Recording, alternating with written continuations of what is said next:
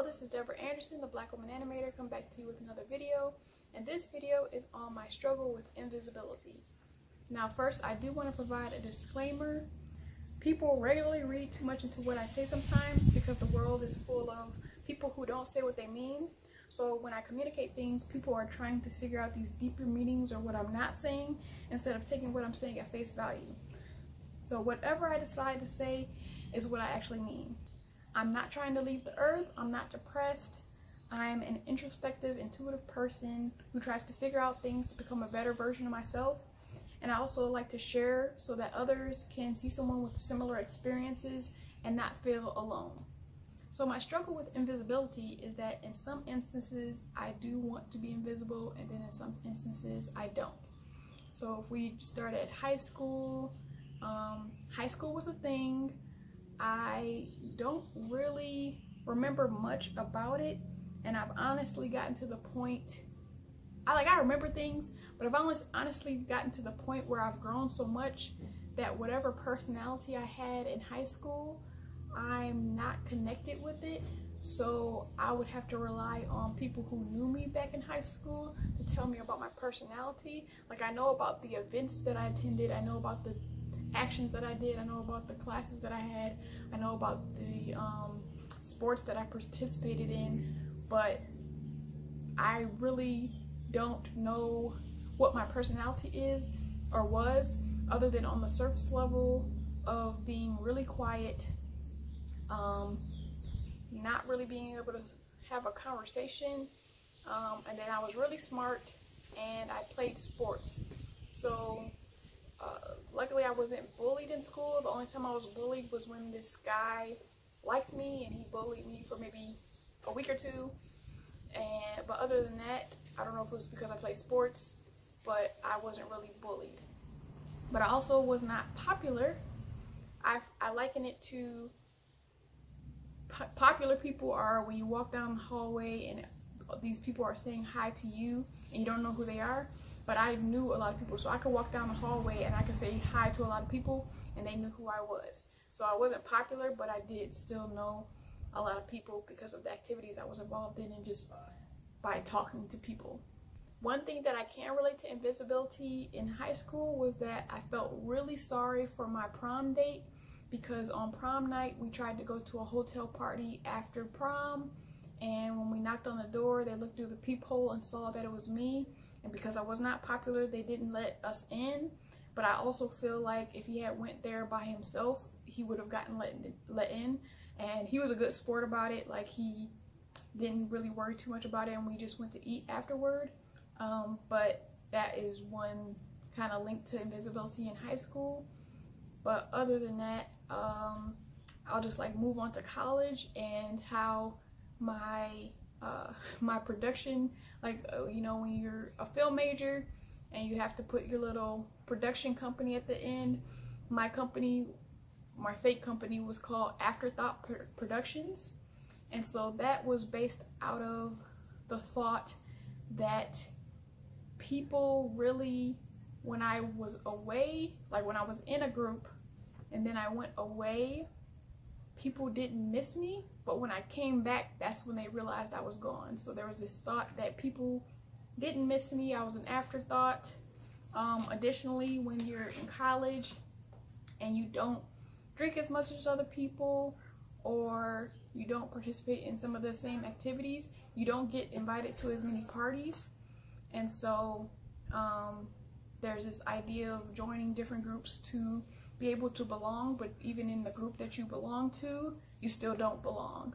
And fast forward to present time where I don't drink at all, and there's this thing with people where you tell them you don't drink only because they asked you what you want to drink, and then they automatically think that you're judging them just because you said you don't drink. And so that's interesting.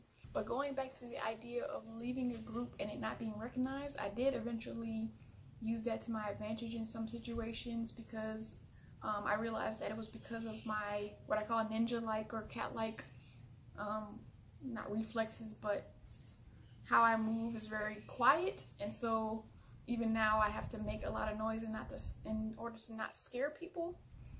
but you know, it was beneficial when you want to do something like the Irish exit, where you leave a party and you don't want to say bye to a bunch of people, because you then end up leaving a half hour later. So you just kind of sneak out and you're gone, and people don't really realize it, and so that works.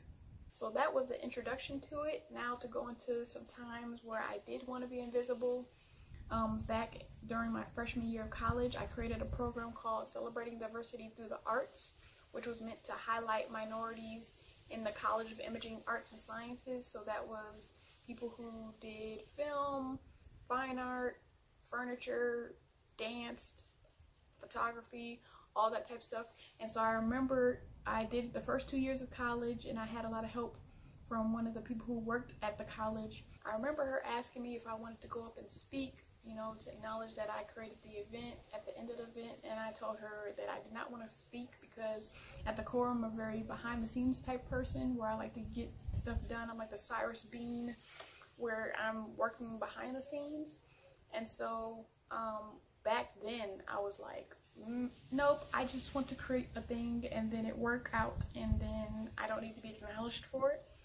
And so both times that I had the event, I didn't speak on the mic. Another time I would have been okay with being invisible was when I lived in South Korea, but that is very hard in a country where everybody's Asian and you're black. So I remember people used to give the advice of, oh, just pretend you're on a runway, but that only works for personality types that like attention. So that never worked with me, because I don't want you to be looking at me anyway. But I wasn't unrealistic about it. I mean, I understood that I looked very different. I'm black, had a big afro. A lot of people would ask me if I was taller than everyone. I don't generally feel like Koreans are shorter than any other culture. Older Koreans are pretty short, but I'm just tall anyway, and so but I didn't feel like I was towering over everyone. But yeah, I just had so many reasons to be looked at, so it made sense. But I would have preferred to kind of be in the shadows. Another foray into wanting to be invisible is not sharing my birthday on Facebook or in real life. So I just have this thing where I want the people who remember my birthday to wish me a happy birthday. But it is funny every year to kind of see, you know, family members and old classmates who know that me and my brother are twins, but they will go on his page and wish him a happy birthday, and then not kind of click that, oh, he's a twin, so it's her birthday too. Which I'm not offended by. I just find it hilarious that like all these people wish my brother a happy birthday, and they are literally like family and know that we're twins and don't think to wish me a happy birthday. But it's like, it's literally whatever. I'm not offended by it. I just find it like really hilarious. And as far as in real life, like at my last job, I made it through the first year without anybody knowing it was my birthday, so success. That was awesome. But then the second year, somehow people found out about it. So there was two main people that knew it was my birthday every year, and with one person we had an understanding that she would come up to me and just wish me a happy birthday and not make a big deal about it. The other person, there just was no guarantee on whether or not she would keep it quiet, because she was very boisterous, but she did end up leaving eventually. And the only thing is that I don't really just like all of the hoopla about it, because you're in the office and you're walking down the hallway and then somebody's like, oh, it's your birthday, happy birthday, and then they're like, it's your birthday, it's your birthday, it's your birthday, and it's just like, yes, you didn't care before she said it, but yes, it's my birthday. And then it's just like a whole thing, which is very unnecessary, and I just don't want it. But the last couple of years of the people I was cool with, we would go out for my birthday to lunch. I really enjoyed that. Small intimate moments with people who are my friends. I'm totally down for that. And overall, it's just a genuine thing for me. Like, I find it unnecessary for 1,000 people to be wishing me a happy birthday when they would have never thought of it. And I do acknowledge that, you know, if they do see it on Facebook and they took the time to write on your wall that that's a thing, that's a form of care. But it's just, I don't want it. Like, I just want, if you remember, and I don't hold it against anybody to remember my birthday. It's just like, if you remember, cool. If you don't, cool. Like, let's just move on. So then there's the times where I don't want to be invisible. So one of those areas is relationships. And this is not a therapy session, so I won't even go into that right now.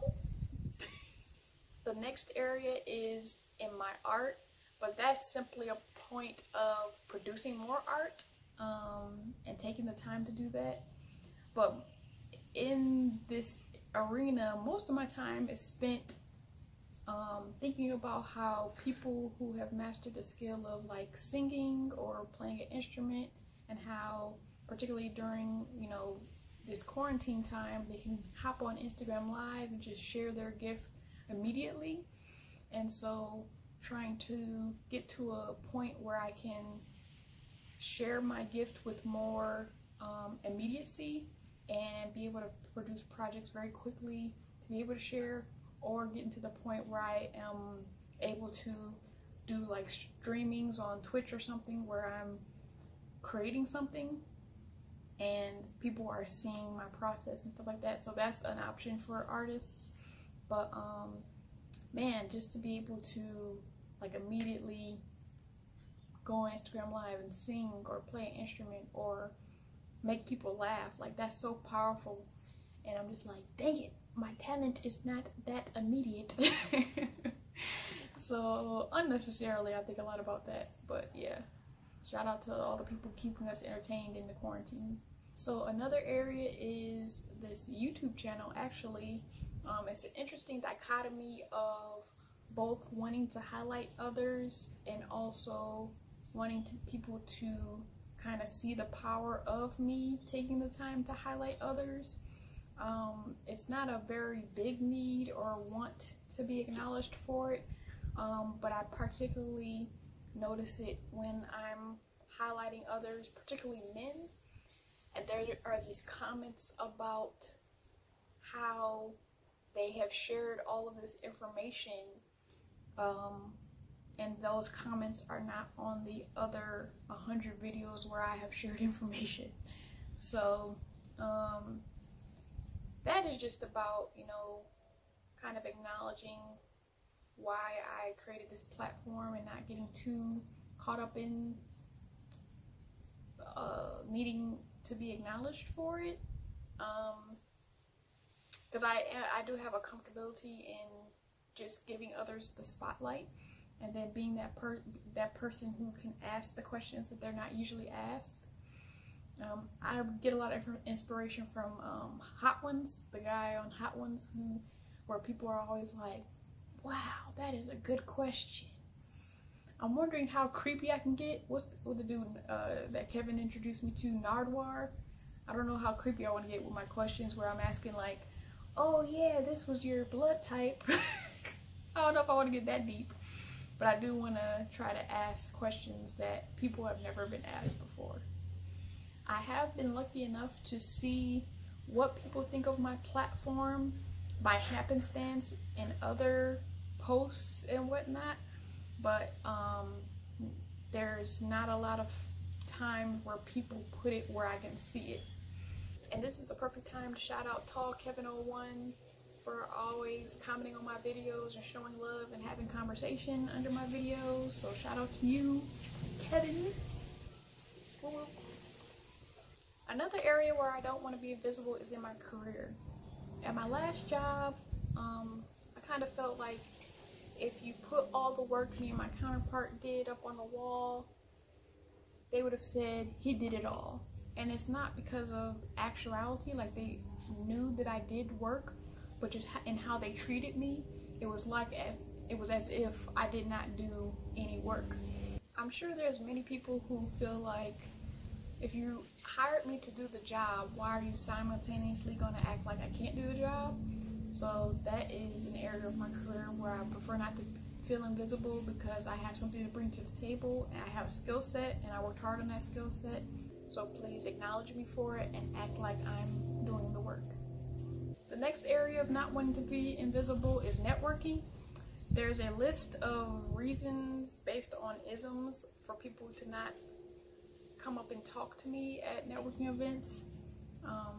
Sometimes it feels like no matter how impressive your introduction is, and it has to be impressive for even one person to want to come and speak to you sometimes, but no matter how impressive your introduction is, there's not this human connection where they feel like they can still come up to you and talk to you. I liken it to if I did my introduction in Spanish and then the person responds, well, I can't speak Spanish, so we can't communicate. But for Black people, it's a matter of people thinking that they have to communicate with us culturally, even though we're communicating clearly. And I suggest, like, if you feel like you have to say yo or sister girl to talk to a Black person, please stop doing that. Like, if we communicate clearly, we're in a networking event, people communicate professionally, you don't have to culturally respond to us. We are humans just like you. We can communicate. We do code switch sometimes, but you're not genuinely code switching if you're not from a culture where you say that naturally. You're not required to use slang vernacular to talk to Black people. But that mindset is what I feel like kind of keeps people from talking to others. But also there's this grace that I understand that I have to have when communicating in the animation industry, because the animation industry is also full of people who are either very anxious people or closed off personalities.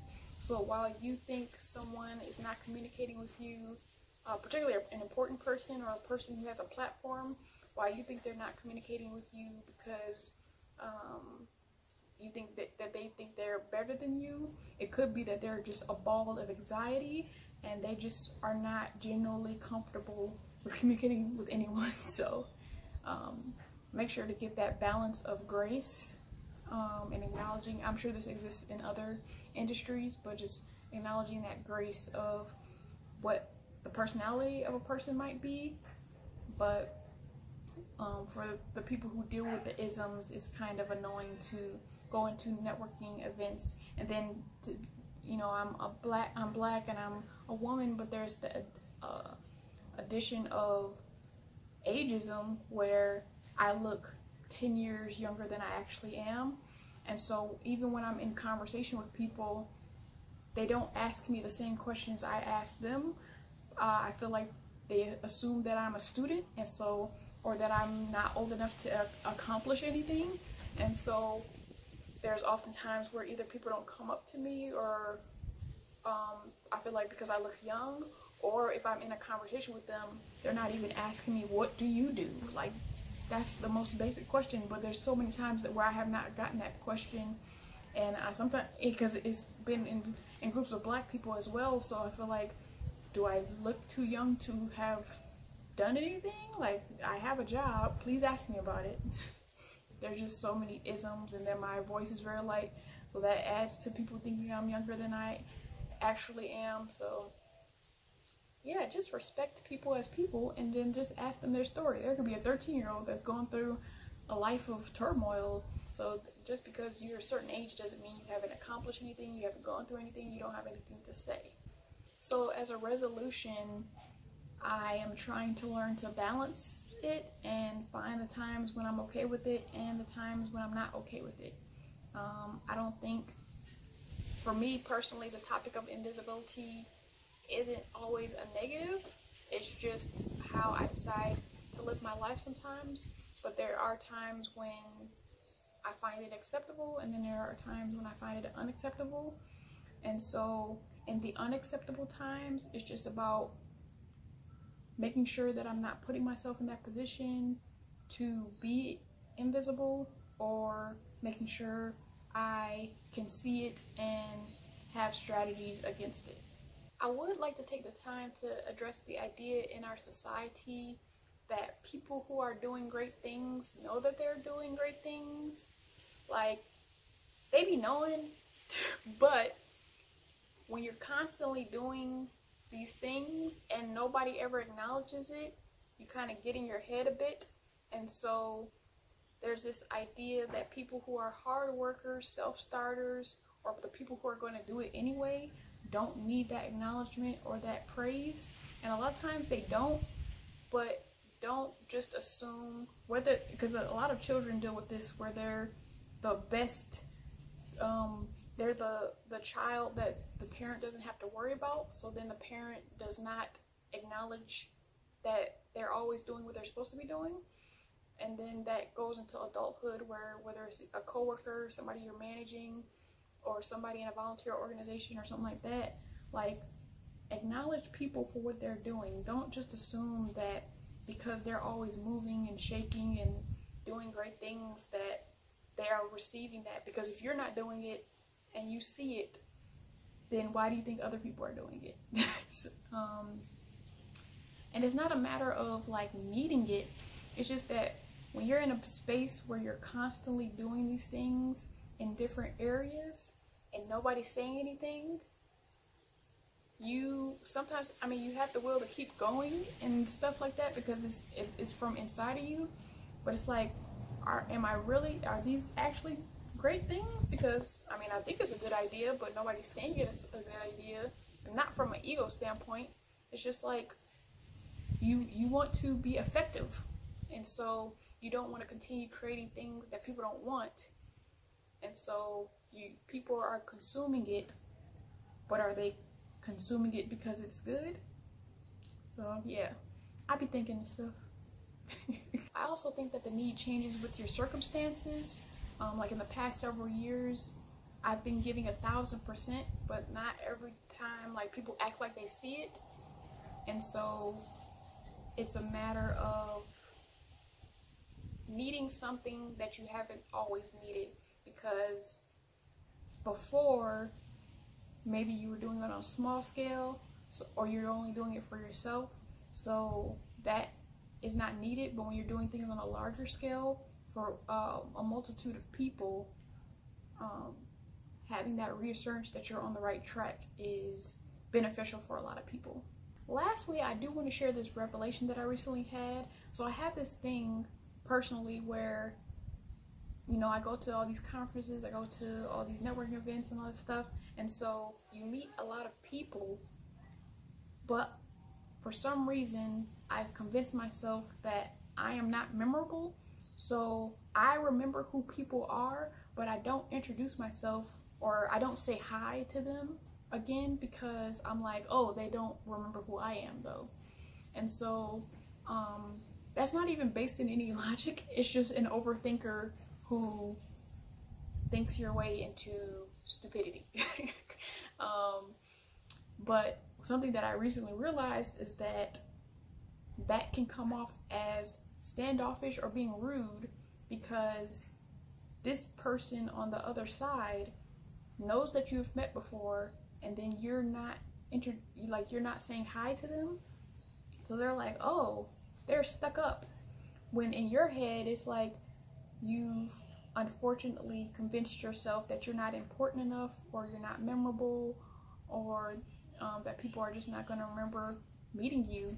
And so if you do that, stop.